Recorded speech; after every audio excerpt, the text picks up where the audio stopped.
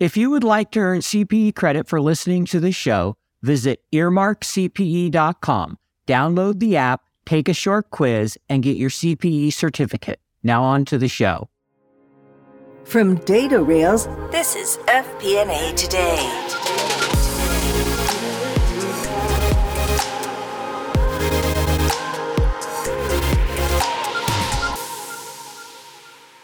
Hello, everyone. Welcome to FP&A Today. I am your host, Paul Barnhurst, aka the FP&A Guy, and you are listening to FP&A Today. FP&A Today is brought to you by Data Rails, financial planning and analysis platform for Excel users. Every week, we welcome a leader from the world of financial planning and analysis and discuss some of the biggest stories and challenges in the world of FP&A. We will provide you with actionable advice about financial planning and analysis. This is going to be your go-to resource for everything FP&A. I am thrilled to welcome today's guest to the show, Egor Lyasko. Welcome to the show. Hello. Hey, Paul. Great to be here. Thanks. Yeah, we're excited to have you. So just a little bit about him, and then I'll give him an opportunity to introduce himself. He's coming to us from London. He's currently the head of FP&A for Northern Europe at the Kraft Heinz company. He earned his master's degree in biochemistry from University of Oxford. And he's worked for the Kraft Heinz company ever since grad school in several different roles. So again, welcome to the show. We're excited to have you and, talk a little bit of FP&A here with you today. Amazing to be here. Very happy to talk about anything FP&A or anything else for that matter, actually. All right. Well, we may take you up on that about 4 years of work experience for every 1 year, kind of your 2 for 1. And because it was just it was a pressure cooker, but learned a lot. But yeah, sometimes it can be a grind for sure. No, totally. As you're given your background, I noticed you have a really unique background, right? We don't see a lot of biochemistry, as you mentioned. We see that occasionally, but it's not a common there. And then, doing a marketing internship, you've run your own business. You're now in finance. So maybe kind of walk through your thinking of how you ended up finance specifically. You mentioned, you're not looking your whole career necessarily to do finance. There's other things that interest you. So kind of maybe a little more detail on that path and what you think the benefits of having that diverse background, how that's helped you.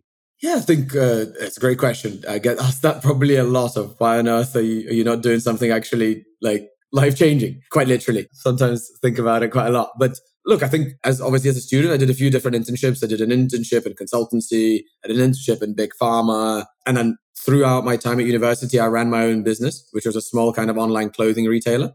And I was always probably had a passion for having my own business in there.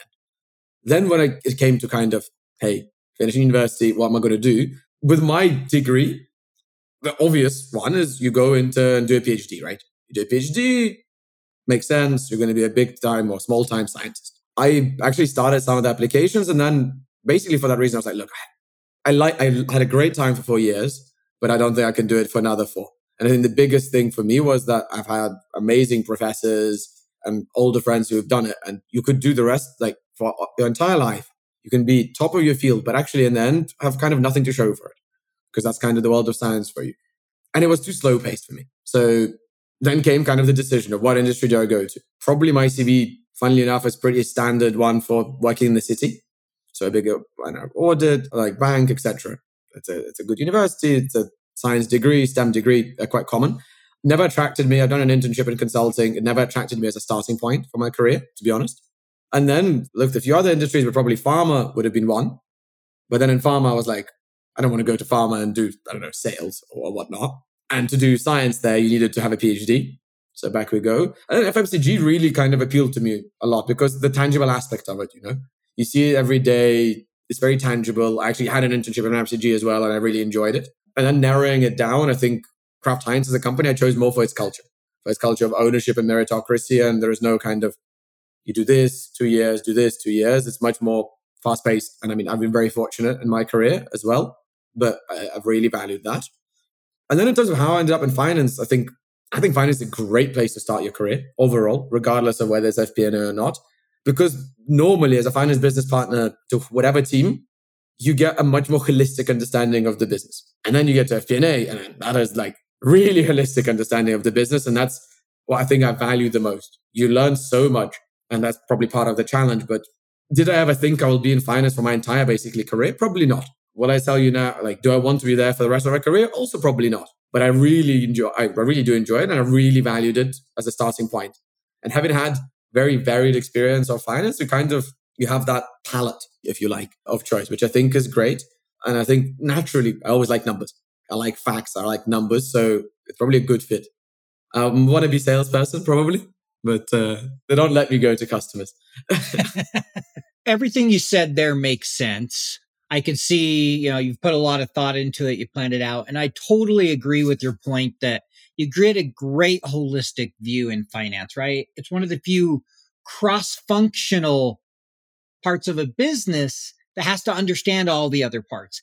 Some cross-functional really don't need to understand what the other businesses are doing. A lot of IT, you got to understand a little bit of the data, the systems. But finance, you got to understand the economics, how things work, how to think about them, so you can really be that partner. So it's a great place to start. And in particular, FP&A is even more of an understanding because of that planning, the strategic thinking, the analysis.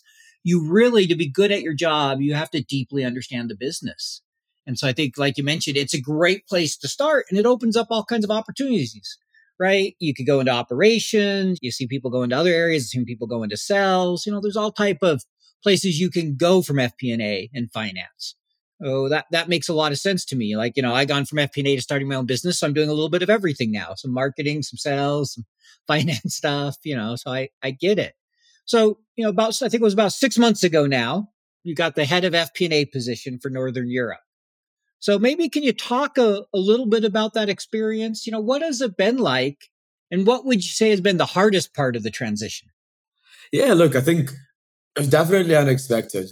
I think we had, as I say, a few people changes. So it kind of, the cards fell the way they did.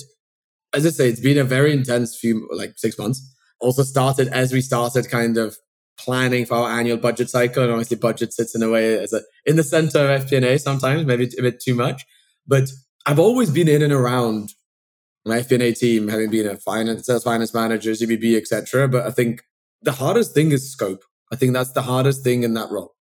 Because you go from in the morning talking about your performance of maybe not this week, but this month, to in the afternoon talking about the marketing budgets for next year, to in the evening talking about the strat plan, the 5-year strat plan, to then going back to get some analysis over to your zone team about something they need to use for something for the street even, So the scope, and I always compare it to even my role as a sales, like as a finance business partner to a commercial team, you're a bit of a jack of all trades because you do a bit of everything, but it's like the scope is still a little bit smaller. Here, you can just dive into so many things, which makes it hard to concentrate on one. And sometimes hard to prioritize, to be honest. But look, as I say, I actually like that scope. It just makes it quite difficult. But that's been the hardest in terms of, I think, adjusting. And also, funnily enough, I moved from a transformation role, which is kind of the opposite in a way of like it's project focused. You don't look at your daily sales. You don't look at what's going on today. You try to look ahead, right? You're trying to solve people's problems. So that was quite a big mind shift. I think I just switched to that one and I had to kind of unwind that again. But yeah, I think that's been the hardest one. But I think, I really, in the end, really enjoying it. I can't believe it's been 6 months, to be honest. Good. Yeah. I could see the mindset change and just the fact that different things can come up and it can be so different from one moment to the next, what you're talking about. Like you mentioned, I remember the exact same thing, right? You're figuring out marketing budget here. And then next thing you know, you're doing some analysis on month end. And then you're, okay, well, what's the long-term plan for this product? And you have to understand all those, be able to switch gears and talk to different people. And it can take a lot. You can be very tired sometimes by the end of the day, just from the mental aspect of switching so much. Even if it doesn't feel like a heavy work day in the sense of ton of work, it can still be draining just from how quickly things can change. That's exactly the biggest problem, Paul. Because you sometimes end the day and you're like, have I tangibly done something? I don't know. Build a model, prepare a presentation, whatever it may be you do. And you're like, I've just spoken to loads of people about loads of things, which is great. Look, you get to, as I say, that's the good part. You get to interact with all of these stakeholders, from marketeers and sales to operations to your kind of finance counterparts themselves. So it's the real scope. Yeah. I experienced the same thing, a little different, but right, doing my own business, sometimes I get to the end of the day and it's like, did I actually do anything I can build today? So on top of switching all the time, it's like, that was all building today. So I didn't even make any money. It's just a totally different, and then there's other days where you're like, oh, that was a good day. So I totally get it, both from the FP&A and just now relating it to kind of some of my experiences. So I know you mentioned you're nearing the end of budget. This is your first full budget heading up FP&A. So what's that experience been like? Maybe talk to some of the challenges, how you approached it, those type of things. Yeah, I think budget is kind of a scary word people sometimes do, right? And in a world of, I think, relative stability of 15 years, now we are living in a world of double-digit inflation everywhere, in Europe even more so maybe, and means planning and scenario planning becomes way harder. I think, look, budget also always comes on top of your kind of normal routine. You always still have your month end and all of these things, right? So it's been like, in terms of the plan and everything, it's been okay. Look, it's a lot of stakeholder management. There's a lot of targets, changes, etc. So that's always challenging, right? No one is ever happy, probably, ever. But that's okay, right? It's a target. It's always hard to set these targets and make them. You need to make sure they're fair, right? And it falls onto you to support the leadership team. But I think there are a lot of things I think we should always aim to simplify. That's my job in FP&A, I think, is to try and simplify and help the teams. But I think, look, overall, I think it's been an okay exercise. We're still finalizing, of course, a few bits and pieces, what we call kind of FP&A kitchen work. We're in the process of doing that now and trying to close that just before Christmas here. But in terms of the plan, I think look, as I say, times have changed, which made these processes somewhat different. And I think the focus area is somewhat different. I think the main one is your spread of what could happen, which is, I guess, scenario planning used to be much narrower than it is today. Things could be very good or very bad. And it throws a few curveballs. For sure. The range of scenario planning and the ability to adjust and that need has increased so much over the last, couple of years with COVID, with supply chain, with inflation, with all things you mentioned, the energy crisis, and the list goes on, right? Global pandemic. It feels like the number of challenges are not slowing. That's for sure. As you look back at this first experience, let's say, it's 5 months ago and you're starting over, 6 months ago, whenever you started, what would you do differently this time? There's some things you'd change. I think, and we say that every year, to be honest. I've been part of the budget process. If you're in finance, in some capacity, you do budget, right? And I've been in finance for 5 years. I haven't kind of led the process, which is a very different experience. I think we need to simplify a lot more the way we do it.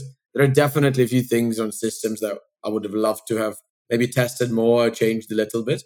And to be honest, for us, I think the biggest one has been, I actually think we did it relatively well, has been the integration with the way we do operations part. Because normally, in the times of less inflation, they used to be way more separated and they come together kind of in the end. Because again, volatility is way smaller. So you get each team to focus on their bits. Here, the first year, we've been trying to run together, fully together. It has been a challenge in a good way, I think. Did we get everything right? Probably not. But we've partnered with the team a lot more. And I wish there were a lot of things we probably agreed at the start than on the end, because it would have simplified our life. I think they're the main ones. The thing that you always think is, there's always underwater stones. I would always get really annoyed. How did we not test it? You always find something until you actually do it. You can ask people to test things so many times, and it's nature that you don't test it fully or you don't do it. You only find these things when you are doing the actual process, not preparing to do it, Yep. Yeah. You have a template that you think is going to work perfectly, and then it comes back and it's not filled out right. Whatever it might be. The list can go on and on where you're like, but I thought we planned this right. What did we do wrong? And then you mark that down for next year, and then there's always something else. It's never ending. So that's a good point there. One thing you mentioned that I'd like to ask a little bit about, you talked about this the first year where you kind of sounds like you did financial and operational together, really try to make sure that was integrated versus kind of rolling it up at the end. What have you seen as the benefits of doing it that way? What was the thinking behind that? I think as a bit, a lot of businesses, I think, do it, and they're kind of changing that at the moment is you operate on standard cost, right? Everyone still does it. And then you have operations. So you make commercial focus on commercial, operations focus on operations, which worked perfectly in a world where we had no inflation or we had stable inflation, plus minus a couple percent, In a world where you need to react quickly, you need to give visibility to your commercial teams that they need to know that, hey, guys, we have 20% inflation, 10%, you need that agility. So having that together, I've learned a lot over the last 6 months because I come from a commercial background. I come from commercial FP&A. I've learned a lot about things like deferrals and whatnot, which ordinarily we wouldn't look at on the commercial side. So yes, it's been quite tricky because processes are a bit different, but the real value add is one process. It's one number, one process. There's no need to realign, yada, yada, yada. And actually, that's the big thing we're doing as a business now. One of the big projects we are running now is integrated business planning, which probably on paper sounds like, oh, isn't that obvious? But making people, behaviors, processes all link and do is a lot harder, which has been the biggest learning, to be honest, over the last year for me. But it unlocks so many things, right? We operate as one unit. It does. And I'm a big fan of integrated business planning and trying to make sure it all holistically hangs together. Because I hate when you're in a meeting and it's like, well, I didn't sign off on that plan. I don't know where finance came up with this number. Here's what we have. And it's like, all right, so now we're going to spend the rest of the meeting arguing over what's the right number instead of actually supporting the business. So there's a lot of benefit. The better you can align it, especially in this environment, like you mentioned, with a constantly changing environment, you almost have to do that. Totally. No, absolutely. Makes a lot of sense. And it is, like you said, it's harder than you think. On the surface, it seems easy. It's like, okay, you're just aligning it all the way through. Isn't that how it's always supposed to be done? It's not always that simple. Yeah. And look, we're a 150-year-old business. The way things quite often are built, probably if I rebuilt everything from scratch like Lego, I might build it a little bit differently. You have the limit. I still the main thing we need to focus on a behavior and process, but some of them have been hindered by some system limitations. And then when we try and change as we're going through now, we're like, okay. But even that, I think it's right. At least we've set up what we need to do. Yes, it doesn't deliver exactly like we wanted to just yet, but at least now we have a roadmap to build. It's like, guys, this is how we want to operate. And now we need, be it system X or a fix of this or whatever. And it's much better because I think so many companies, from the sharing we've done from different companies and probably ourselves partly, is the immediate reaction is always, make a tool for this, make a system for this. That doesn't always work because you need the process and the people first. And then you give them the tool to make sure it works smoothly.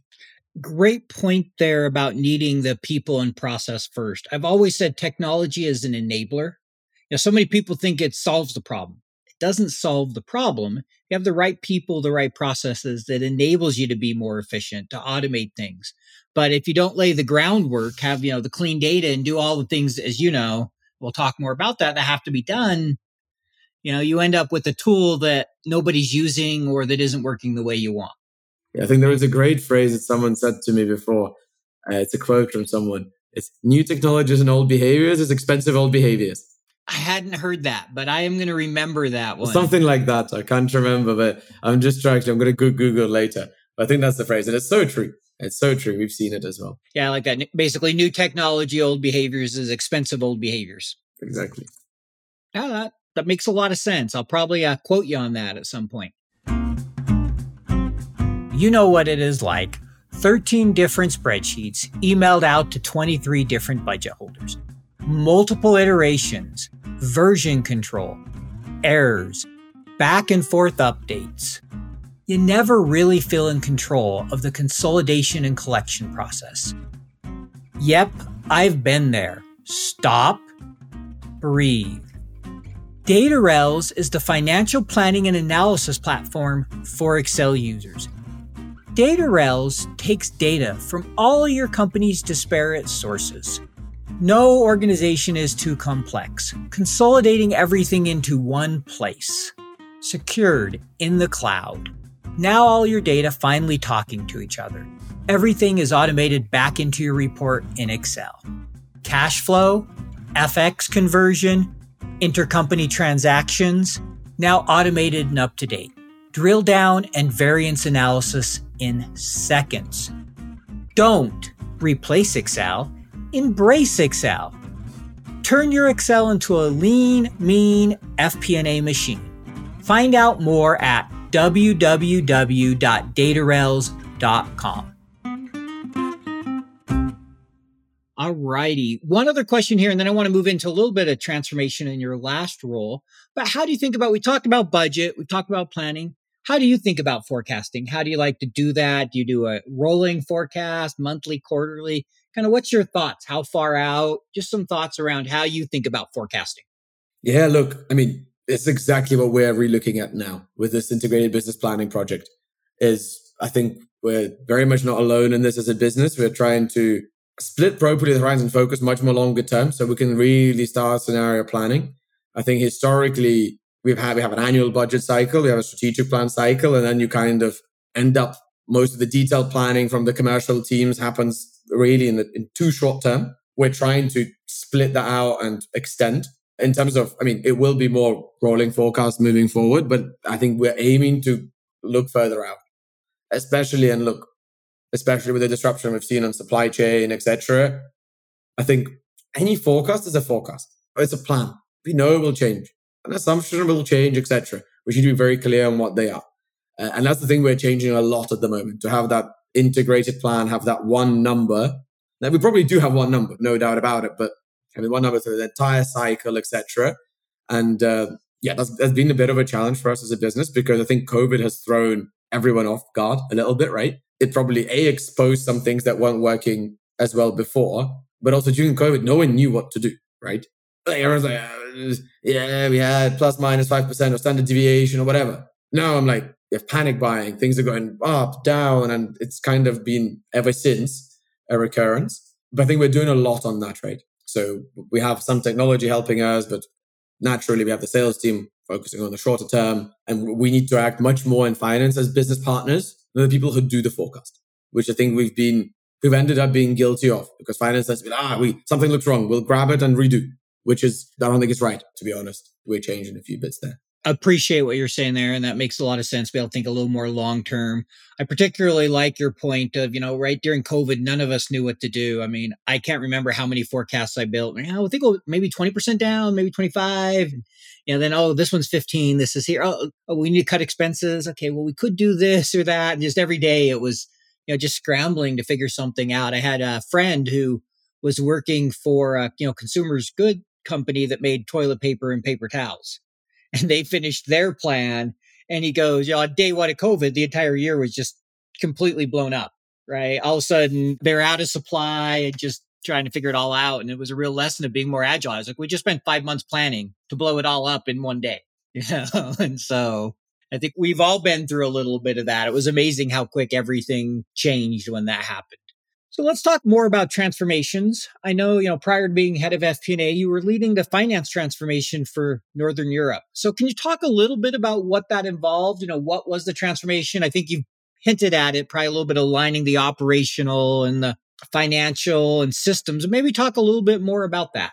Yeah, I think so. As a business, we've actively taken a decision. So historically, within FP&A, you probably had a lot of the tool builders, which always ended up being, FP&A is very intense, right? You're kind of the cog in the middle of this business that you're constantly running the today, that you can't focus too much on the long term and improving some of the, I think originally like reporting. So we've taken that actually 2 years out of FP&A within Northern Europe and created the finance transformation kind of team, which I was part of with 2 guys there. I think the focus of the team is very simple, right? It's 2 things. We need to help the business with one. What are you doing today, business? I think we started in finance, but kind of more wider business. That takes you loads of time. That's manual, that's tedious, ends up being inaccurate. What can we do with technology to automate it? Be it through simple solutions, be it through data visualization on things like Tableau, be it through things like Alteryx, be it through really like Snowflake, SQL, those kind of things. And then question 2 is, what are the things that we would love to be able to see consistently and all the time, be it new data visibility or be it something else, that we don't do today because we don't have the capacity or the data available, or we don't have the report. So the classic examples are, we used to have this manual process where we create, when we did the forecast, when you financialize a forecast, it used to be like a day for someone to do it every month. Now it happens in 30 minutes. That's an example of like a tedious manual process that had mistakes. And another one of some of the market pricing. We used to kind of have everyone tracks it on their own way. We now have a central thing on Tableau. It's beautiful. It gets sent out once a week. Here are the prices you can see, yada, yada, yada for the commercial teams. So, and we ran quite a few projects, to be honest. And one of them was integrated business planning. So more focusing on process. But I think that's the biggest learning for me has been is the IBP project is that change is difficult, right? I think, and I'm the same. I remember myself as a sales finance manager, and I used to go to my head of FP&A and be like, oh man, you need to do this better. We need to improve this. This doesn't work. And now I'm sitting there being like, oh, God. Oh, no. But I think change is difficult and we all want new things and improve things. But then when it comes around, you're like, oh, I actually quite like the way I did it before. And we look, and I do that quite a lot. I think I'm quite anxious on things. I want things done quickly, straight away, etc., which I think my team will probably reflect on. But you always think, oh, we're not doing enough, we can do more, etc. But then I think you've also got to put it in hindsight as, where's the business used to be fully Excel-based 4 years ago?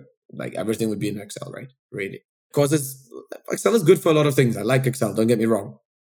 But for standardized reporting and making sure, big data sets doesn't handle. So if you're a team with a relatively like a cell, it can handle it. Big data sets doesn't handle. Now there are definitely things we could improve on speed and other things, but we've partnered with Tableau at the moment as a wider business, and we have at least our kind of master P&L data, all of it, and our master sell-out data, all on Tableau available at a click of a button, which if you look at it as a journey of a longer term, I think we've progressed for sure.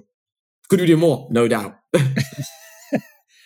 I think that's the tagline of anything. Could we do more? And the answer is always yes, right? And it'll take everything you can give it.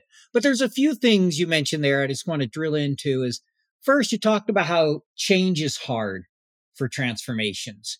Why do you think that is? Why do you think change is the, kind of that hard part for people? I mean, there is that curve. I can't remember what the name of it was. I think it's a change curve or something, but it's the curve of like despair and then elation and then getting used to it. Oh, there are various versions of it. Kind of like grief, despair, acceptance, or whatever. Like exactly, there are different curves. I think, to be honest, it's very human. We're very good at routines, and we're actually very adaptable. As humans, we like doing it, and also importantly, change is hard. And I think I always reflected on it when I handed over to someone else my job when I moved roles. I opened, let's say, my little Excel model. I looked at it like, look, this is how you do this. This is how you do this. And as I did it, I was like, why did I do this? I could have spent like 30 minutes once and automated it to not spend this 5 minutes every time, every week or every month, whatever it is. But I never did, And then I kind of felt embarrassed. Like, oh yeah, okay, let's do it now. And I kind of did it there and then. I was like, this is terrible. Like, I should have really done that. I just think that, to be honest, I really do think it's human. And the one thing that I think to make transformation successful, you really have to be so close to the business. I think it really helps if you've done the job, so you know the real pain points. But and it's hard to find people's time, right? Because people they're delivering the today. They're making sure we sell, we produce, and all this. So it's hard to kind of get people to say, okay, hang on, spend 1 hour with me now. And in 6 months, hopefully I'll be able to save you a day. But you really need to, I think the project that have been the most effective that we've done, we've really partnered with the business properly. Not like, and some of the worst ones I've seen, the ones that have been less successful, like something has just been done and it was only way too late that the business was engaged with it, which then it's hard to change when you've already invested time and effort and money probably. So it's a bit more difficult. So two things stand out to me from, listening to that answer. And so the first is just the importance of partnering closely with the business, right? Communicating and working with them, involving them in every step versus I know enough, I could put the new process in place and then going and rolling it out to somebody and they're like, I don't want to do that. Why would you think that's the process? So it sounds like there's a key part there of the closer you collaborate with the business, the easier it's going to be. Not easy, but the easier it is going to be to implement change. And the second thing, which I love, is just your point of human nature. How many of us, I've done it so many times, I transfer something to the new person. And I'm like, I'm sorry, I never cleaned this up. Oh, yeah, I should have fixed this. Like, you're just critiquing your process the whole way through and thinking, why didn't I spend another day and save the 3 hours or the 5 minutes or whatever it might be? But we just get so busy and we're just comfortable. As you said, kind of creatures of habit. And it just becomes natural to us. And the next person, is inside probably just thinking, what's this guy doing? Because you're transferring it. And I could, yeah, sometimes. Oh, for sure. No doubt. But then you get stuck in it. Yeah, exactly. You do it in increments. you always have to do it in increments. I think that's the bit that I've learned is like, agree. You're never going to get it all in one because it's impossible. Rolling out any big change, don't expect to do it all at once, or go ahead and try that, but it will fail, right? It's an incremental process. All right. So next question, I'm going to kind of switch here again. You've had quite a few different roles. So, you spent 2 years in a sales finance role. So maybe can you talk a little bit about that experience, what it was like supporting sales and, what are maybe some of the as you see the key things you need to do to support a sales org? Yeah, no, for sure. I think one of my valuable bits of experience because, as I say, I kind of want to be a salesperson, but I think it's a cross-functional team, right? You're part of a cross-functional team, and the big difference to any team that inside the business, you could be part of your brand team, category team, or whatever, is you're externally facing. Well, actually, you are not, or very much less so, but all your team are. So they have a very different type of pressure, And of course, we all have a common goal, but they have like someone else pulling them all the time. Being in sales can be quite difficult. So I act as always kind of the balance to that, but also hopefully trying to help the teams. Of course, I'm the guardian of the Kraft Heinz P&L, but ultimately trying to help them. I think any commercial finance role as a business partner is a bit of a jack of all trades. You do a bit of revenue management, a bit of analysis, a bit of FP&A because you run the business cycle and the process for the team, a bit of control because you need to make sure all your deals and allowances are in control and stuff like that. So that's quite good. We always like to call it you're a mini CFO. You're every little team has their own mini CFO. And I think the best sales finance managers will be that to their account lead, the person in charge of the sales team. But I think the formula is easy, right? I think number one, your bread and butter is your rituals and routines. You are the guardian of business cycle. You need to make sure we understand the past, understand the present, and make the right decisions for the future. I think second part in the sales team is you act as a connection to the internal business, proper connection, because you don't spend time externally, really. So you make sure you help your sales team and protect them from various pressures internally and help them land those things externally and validate them in a way. Like I've spent a lot of time just chatting to my sales guys saying like a sounding board. Can we do this? Can we do that? Etc. But then also helping them with the numbers so they don't get lost while also making sure we have the right credibility with the business. And then the third one is the fun stuff begins. Is there real analytic? If you can do the first two, analytics, joint business agreements, investment plans, what makes money, what doesn't make money, how do we negotiate strategies, longer term, all of these, right? But yeah, it was a very interesting role. And I think I always recommend it because it's so you learn a lot of how a business runs because you're a little business in and of itself. I would second that as well. Supporting sales, everybody in finance should have the opportunity. I mean, my experience was invaluable. You brought up a lot of great things there. And one I really liked is the importance of just chatting and talking with them. Hey, can we do this? Can we do that? I remember it got to the point where sales guys would call me and, hey, look, can we do this on this deal? Does this make sense? In some cases, the answer would be no, but here's what we can do. And we had a good enough relationship that I could say no, but it wasn't no in the sense of sometimes finance is viewed as like, no, go away. It was no, but let's figure out an alternative. How can we make it happen? Because just financially that, I can't get that approved for you or whatever the case may be. Well, I totally agree that communication is just invaluable. They need you as a sounding board because they're not numbers guys, most of them. Yes, some are, but for the most part, they're not analytical numbers guys, but they're great at relationships. They're often very good at selling. And when you get a great, support for that sales team, you can help them achieve more. Totally. And it's always fun. You need to have a great relationship with the guys because unfortunately my role was, they might still think I like saying no to things, but unfortunately my role is to be that kind of control board, right? I'm the guardian of the Kraft Heinz P&L and having that really good relationship has been very important. And the best sales guys I've worked with, we've had that amazing relationship as well. And then we were able to help each other. Yeah. And like you said, at the end of the day, we have to protect the P&L. So there's times we say no, there's times they may be disappointed. But if you've built the relationship and you have the trust, they're going to understand. Still may be disappointed, but you can continue to work together and you may get the next deal that's great, right? So yes, no, exactly. So the next question here I wanted to ask you is just kind of switching a little bit to key metrics. You've been in the consumer packaged goods industry for a while now with Kraft Heinz. What do you find are some of the most valuable metrics that you like to look at that really kind of help you understand the business? Yeah, I think obviously internal P&L is important. I think we try and combine internal and external a lot more. I think all the obvious ones, I guess, right? Look, I look down to EBITDA.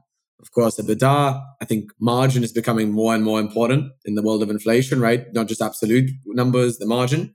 I think we're moving as a business as we connect way closer with ops at gross profit margin, which we've probably historically just looked at commercial margin. Now we look at total margin, which I think has been very important. So I think that's become a big one. Look, anything on PVM price, so the proper price, not just sales over volume. I think all very important. And then look, I think we're historically in finance, we would maybe look a little bit less in volume and look much more at kind of net sales and a sweep per ton of price and some form of margin and margin percentage, be it gross profit or EBITDA. We're actually looking a lot more at volume now.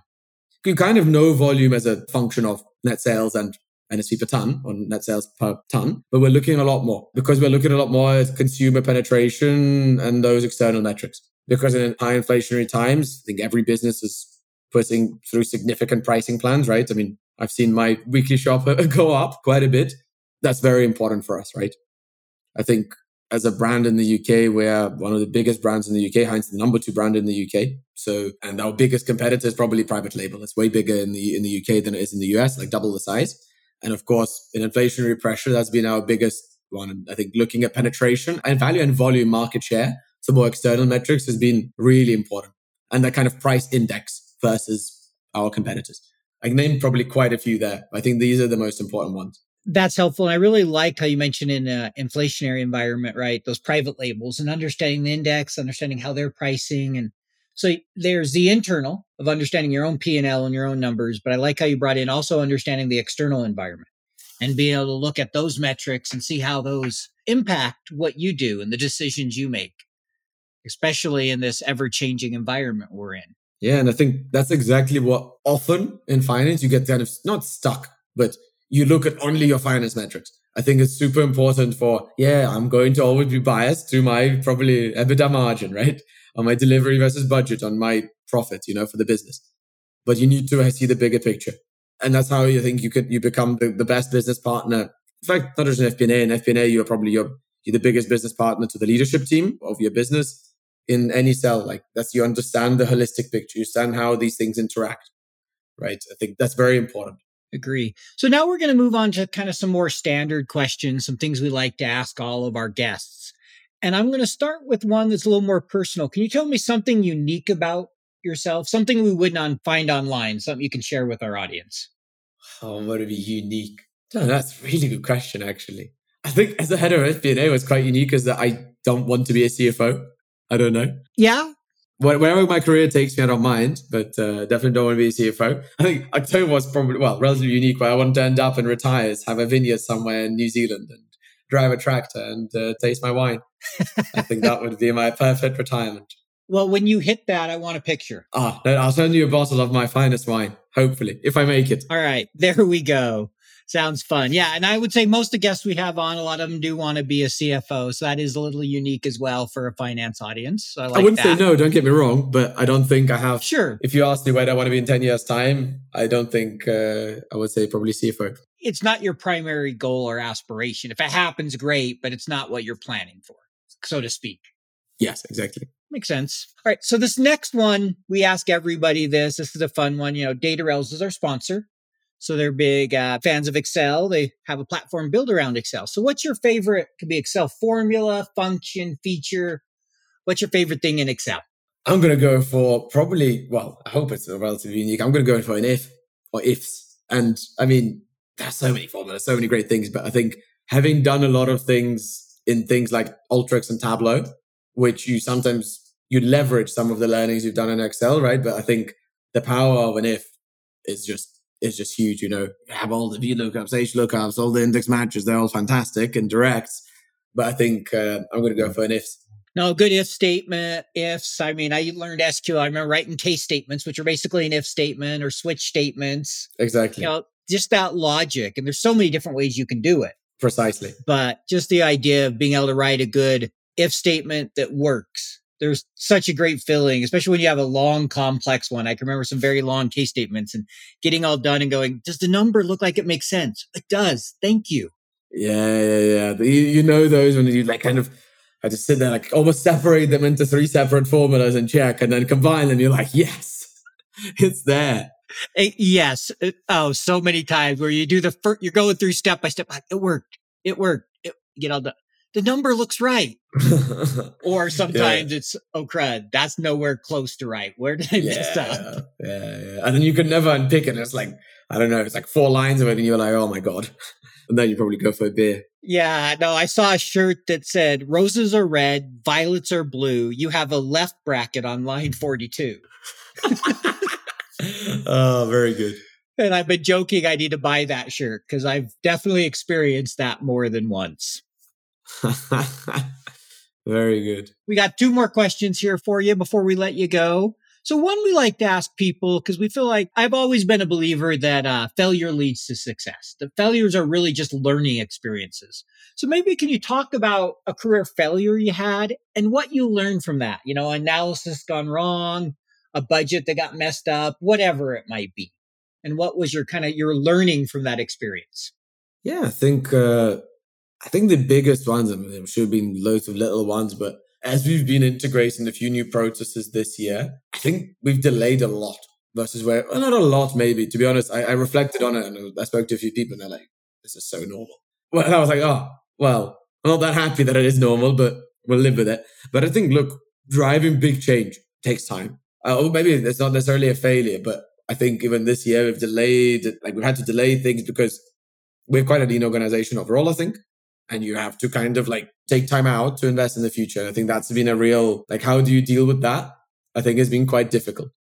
But look, you learn, right? I think, especially in my role now, power of communication, managing multiple stakeholders, importantly, both up and down and parallel, but it's in all directions. It's not just one way. I think that's become so much more important. You really underestimate it.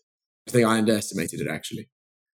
I think you're human. I think first, probably everybody underestimates it some and you adjust for the next time. So it's a great lesson to learn. That's all we can do is try to learn and implement it so we don't end up with, expensive old behaviors, as you said earlier. Exactly. So what advice would you offer to someone starting their career today in FP&A? So someone came to you and said, hey, can you give me some advice? I'm looking, maybe just finished college or grad school or whatever, and I want to work in FP&A. What advice would you give them? Yeah, I think first of all, I think it's a great place to start. And the reason is if as an analyst, you'll work hard, but you get unparalleled visibility with the leadership and visibility of the business, which I think is fantastic.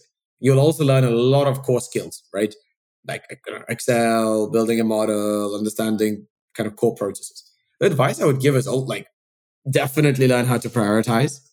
Definitely don't be scared to make mistakes and just go there and do things and pick up new things. To be honest, I don't think it's specific FP&A advice necessarily, but I've always been whatever you get given or offered or whatever the opportunity is, take it, learn, and it will just happen, and you will get going. I mean, for FP&A specifically, I think the one thing I would do is, look, it's a silent profile. You need to really like it. You need to like numbers. You need to like getting things right, reconciling things, etc. So I think be prepared for that, but it will reap you great rewards.